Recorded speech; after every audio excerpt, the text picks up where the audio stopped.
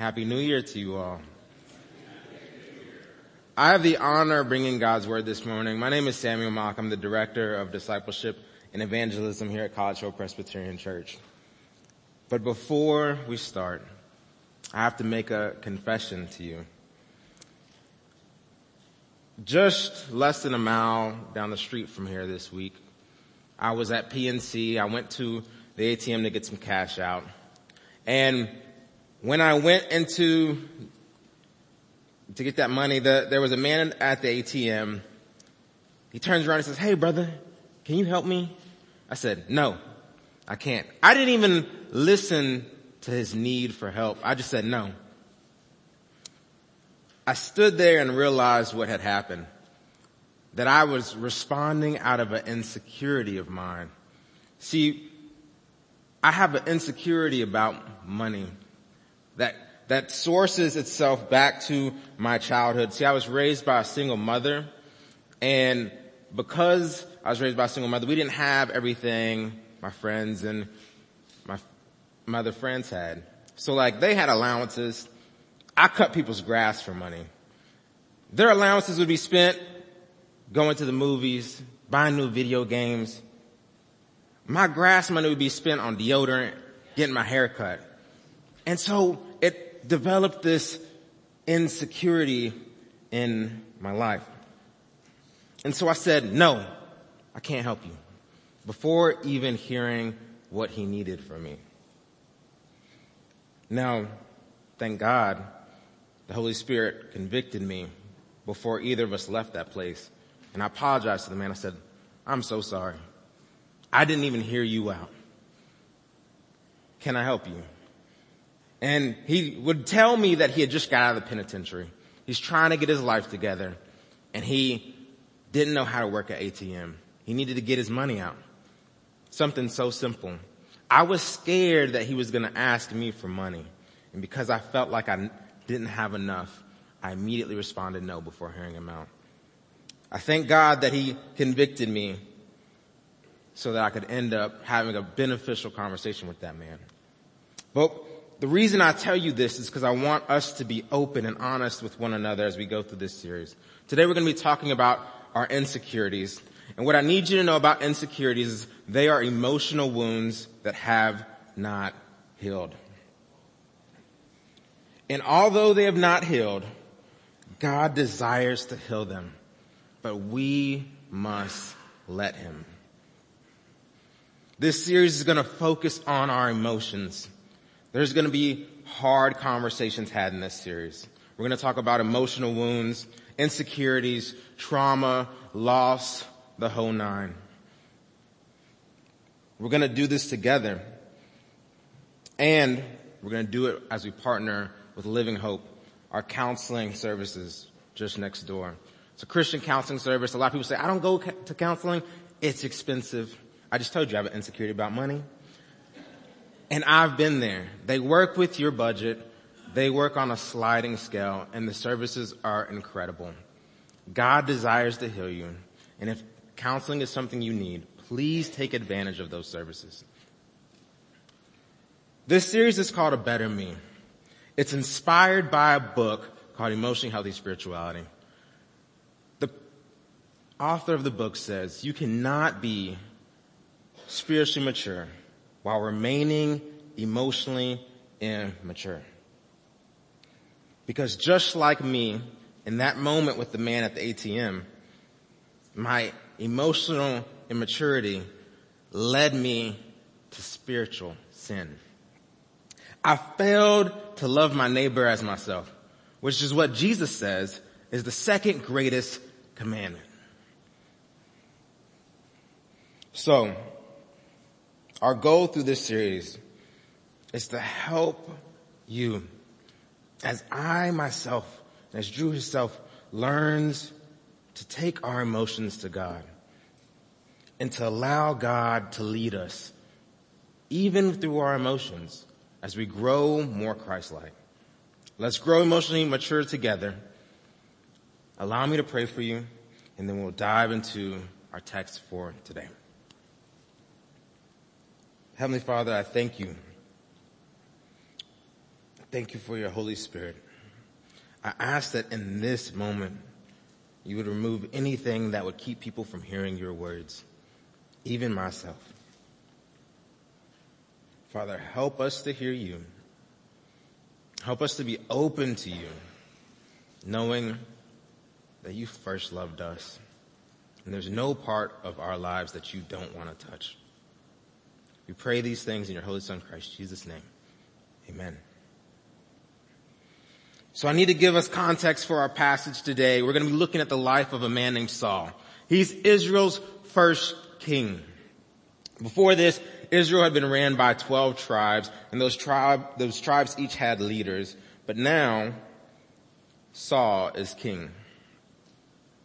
In this passage, we'll see Saul's insecurities exposed. We'll see how those insecurities lead him to sin, as it led me to sin. And we'll learn from Saul's mistakes, that we can grow together. Our text picks up after God tells Saul, destroy the Amalekites and everything that belongs to them. What you need to know about this is that the war that Saul is about to wage is a judgment from the Lord. And so God tells him, destroy everything, leave nothing. 1 Samuel 15:7-24 is our text. It says, then Saul attacked the Amalekites all the way down to Havel, to Shur, near the eastern border of Egypt. He took Agag, the king of Amalekites, alive, and all his people he totally destroyed with the sword. But Saul and the armies spared Agag and the best of the sheep, the cattle, the fattened calves, and the lambs, everything that was good. These they were unwilling to destroy completely, but everything that was despised and weak they totally destroyed. Then the word of the Lord came to Samuel. I regret that I've made Saul king, because he has turned away from me and has not carried out my instructions. Samuel was angry, and he cried out to the Lord all night. Early in the morning, Samuel got up and went to meet Saul, and he was told, Saul has gone to Carmel. There he has set up a monument in his own honor and has turned and gone down to Gilgal. When Samuel reached him, Saul said, the Lord bless you. I have carried out the Lord's instructions. But Samuel said, what then is this bleating of sheep in my ears? What is the lowing of cattle that I hear? Saul said, the soldiers brought them from the Amalekites. They spared the best of the sheep and the cattle to sacrifice to the Lord your God, but we destroyed the rest. Enough, Samuel said to Saul. Let me tell you what the Lord said to me last night. Tell me, Saul replied. Samuel said, although you were once small in your eyes, did you not become the head of the tribes of Israel? The Lord anointed you king over Israel, and he sent you on a mission, saying, go and completely destroy the wicked people, the Amalekites. Wage war against them until you have wiped them out. Why did you not obey the Lord? Why did you pounce on the plunder and do evil in the eyes of the Lord? But I did. I obeyed the Lord, said Saul. I went on the mission the Lord assigned me, and I completely destroyed the Amalekites and brought back Agag, their king. The soldiers, they took the sheep and the cattle from the plunder, the best of what was devoted to God, in order to sacrifice them to the Lord, your God, at Gilgal. But Samuel replied, does the Lord delight in burnt offerings and sacrifices as much as in obeying the Lord? To obey is better than sacrifices, and to heed is better than the fat of rams. For rebellion is like the sin of divination, and arrogance like the evil of idolatry. Because you have rejected the word of the Lord, he has rejected you as king. Then Saul said to Samuel, I've sinned. I violated the Lord's command and your instructions. I was afraid of my men, so I gave in to them.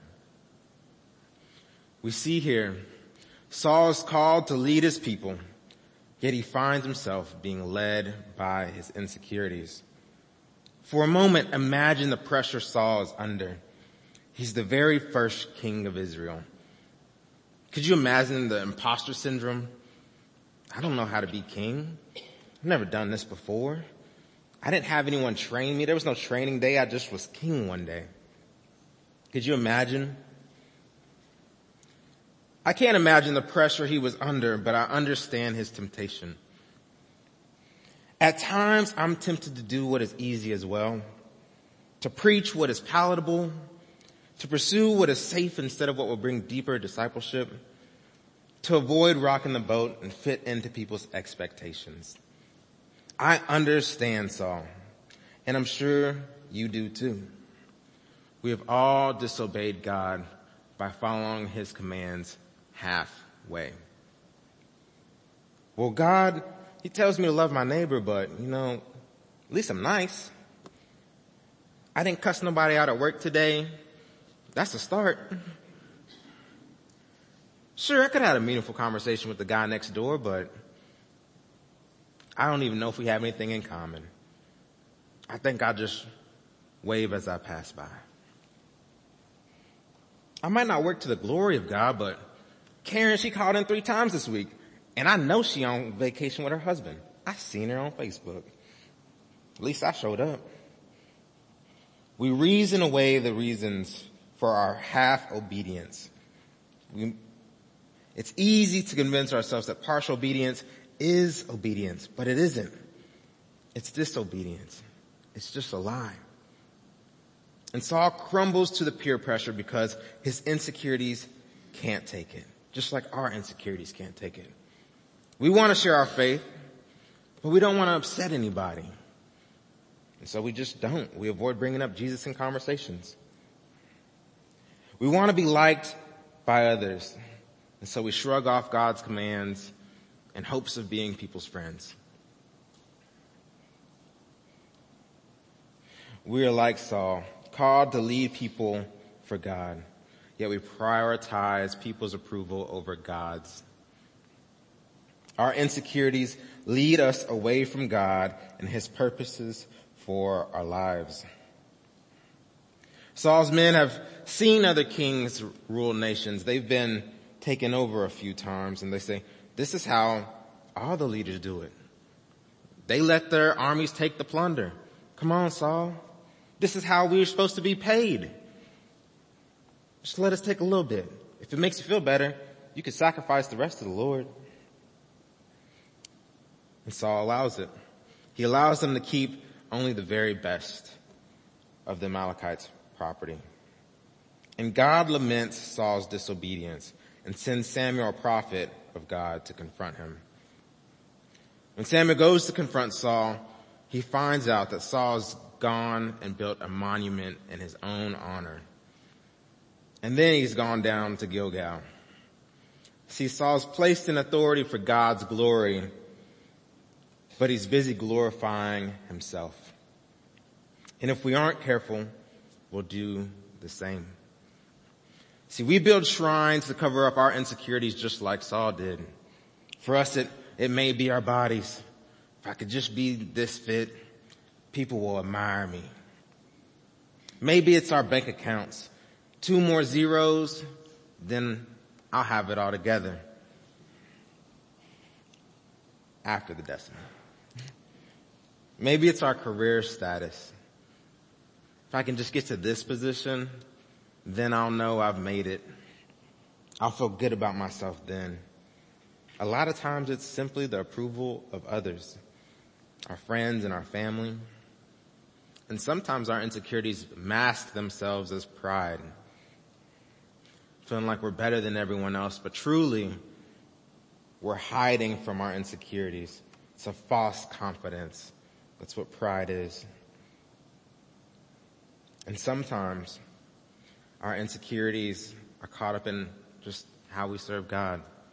If I could serve God enough, if I can do this, that, and the third. Yet God is saying, when was the last time you spent time with me? We're looking to validate ourselves with many things, but not the one true thing, God's love. And so Samuel, he catches up to Saul and he greets him. Saul says, "The Lord bless you. I have followed the Lord's instructions."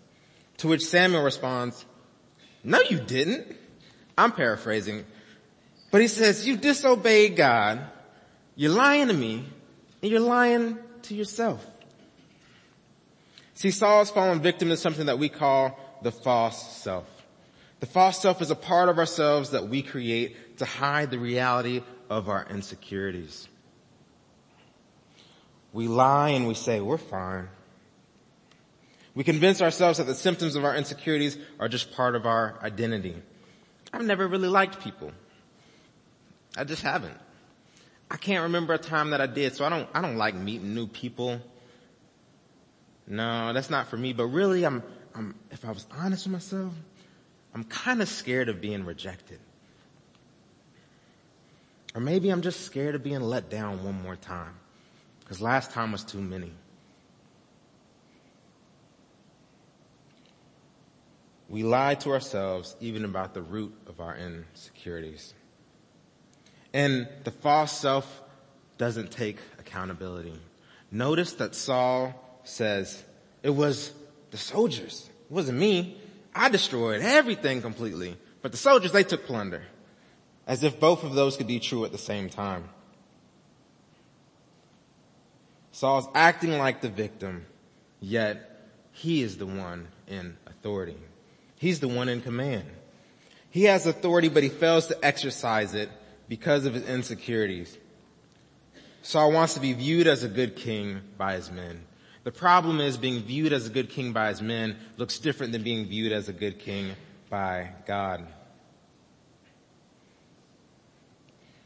So Samuel responds to Saul saying in verse 22, "Does the Lord delight in burnt offerings and sacrifice as much as obeying the Lord? To obey is better than sacrifice, and to heed is better than the fat of rams.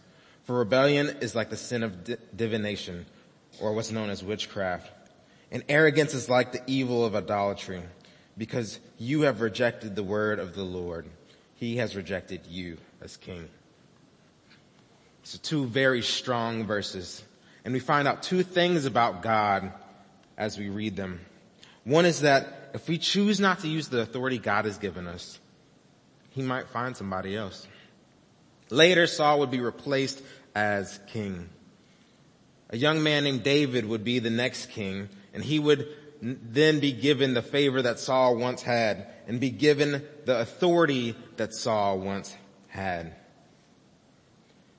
The impact we're supposed to have in our friendships, our families, our neighborhoods, and our communities is ours to steward for God's glory. And if we don't exercise that authority to share the gospel, to love our neighbors as ourselves, God might find somebody else. And we may miss out on the blessing of being a part of what God is doing. Saul's told God desires obedience over any other form of worship. Jesus later would double down on his Father's words and say, "If you love me, you will obey my commands." John 14:15. So the question is, how do we overcome our insecurities in order to live lives of obedience? First, we must recognize our insecurities don't define us. God's word reveals that he knows our insecurities. When he gives these words to Samuel to speak over Saul, verse 17, he says, "Although you were once small in your own eyes, did you not become the head of the tribes of Israel? The Lord appointed you to be king over Israel." This lets us know that God empowers the weak and the insecure.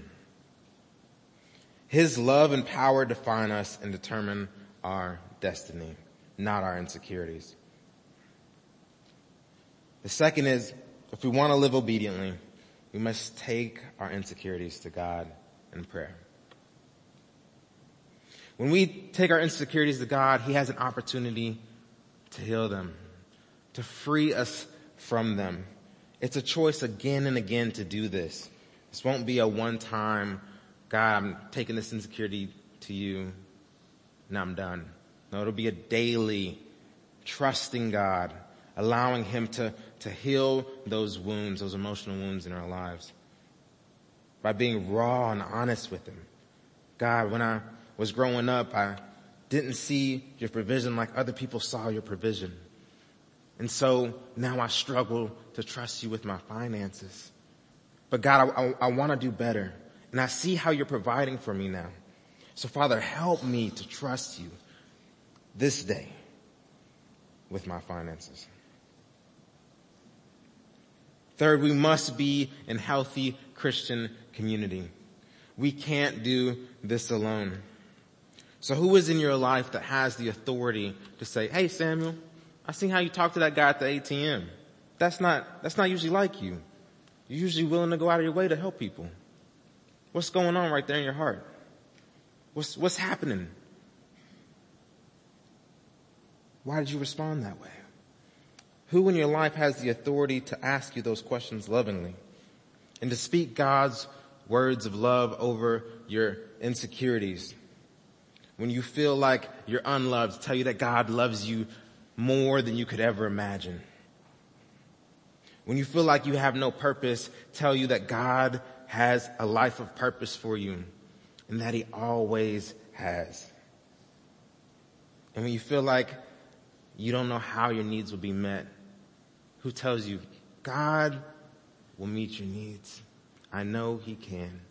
And at times our expectation of our needs may be different than what God knows we need. But we can trust he is good.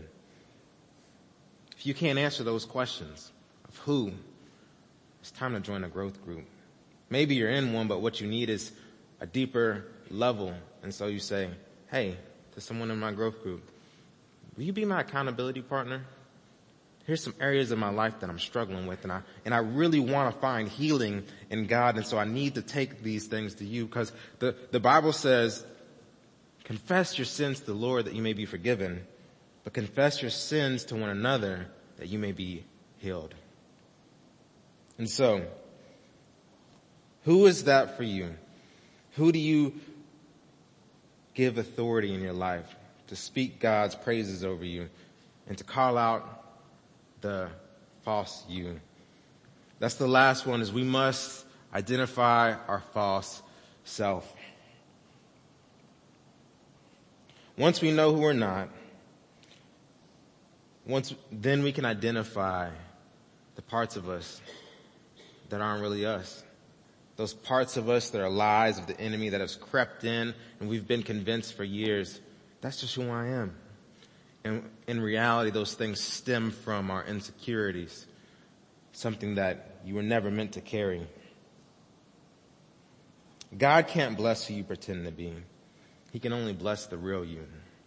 And so we must figure out who is the false self. What parts of us don't belong here. So let's do the work of investigating our insecurities. Find out what the source is, because that's the place that God needs to heal. It's not the symptom, it's the root. For me, it was my childhood at 13 years old, when I seen how my life was different than my friends, how they had more than me, how they could do bigger birthday parties than me. They would throw bashes. I'd have 2 friends over for cookouts. And don't get me wrong, I had a good life.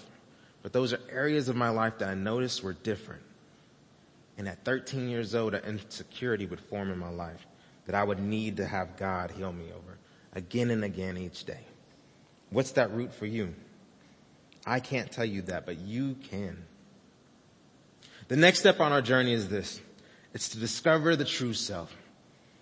To know yourself so that you may know God. And Drew's going to tell us that next week. So come back and you'll find those things out. But for now, know this. Insecurity will lead us away from God and his purposes for our lives if we let them. We have a choice to make.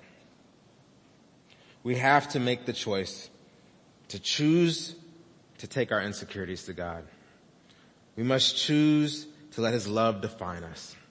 We must choose to gather in Christian community so that God's truth will shape our lives and not the lies of the enemy. We must choose accountability for our false selves so that someone can call us out when we're not being who God has called us to be. We must choose to glorify God by loving one another.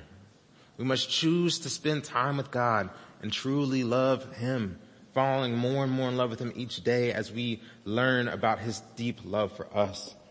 And we must choose to love our neighbors by telling them the good news of the gospel, that they are incredibly loved by God and that He desires a wonderful, deep relationship with them. Amen. Allow me to pray for us. Heavenly Father, we thank you that you care for the deepest parts of our lives, both emotionally and physically and spiritually. God, we lift up to you now those who are suffering. Father, I pray for Carol Kellerman, for her daughter-in-law, Patricia, who has dementia and has fallen and shattered her femur. God, I ask that her surgery on Thursday would be successful, that you would bring comfort and strength to her, Lord. And Lord, we ask that you would help her to just function as she struggles to swallow and her kidneys aren't working. God, restore them and bring peace to her and her family. Lord, I pray for Justin as he battles addiction. Bring peace and strength to him in the middle of his fight. And comfort his family, Lord. Give them courage to love him in the face of this disease. Lord, I pray for Sue Wade as she was admitted to the hospital on Monday due to weakness and dehydration, Father. I ask that you would heal her and give the doctors wisdom to give her an accurate diagnosis, that they can start a journey of healing and appropriate care. Father, I lift up Cindy Carlson, who has a surgery for hip replacement this week. Would you bless the surgeon's hands and mind to be skilled to replace her hip successfully with no complications, and that her recovery may be quick. Lord, I lift up Cora Holland and her hip surgery as well, that all would go well, that pain would be minimal, and that recovery would be quick, because we know that you are a healer and you can do these things. Father, finally, I lift up Janet Bennett as she continues to battle cancer. Father, bring her comfort and peace that only you can. Father, and if it be your will, do the miraculous and heal her. Pray this in your Holy Son, Christ Jesus' name. Amen.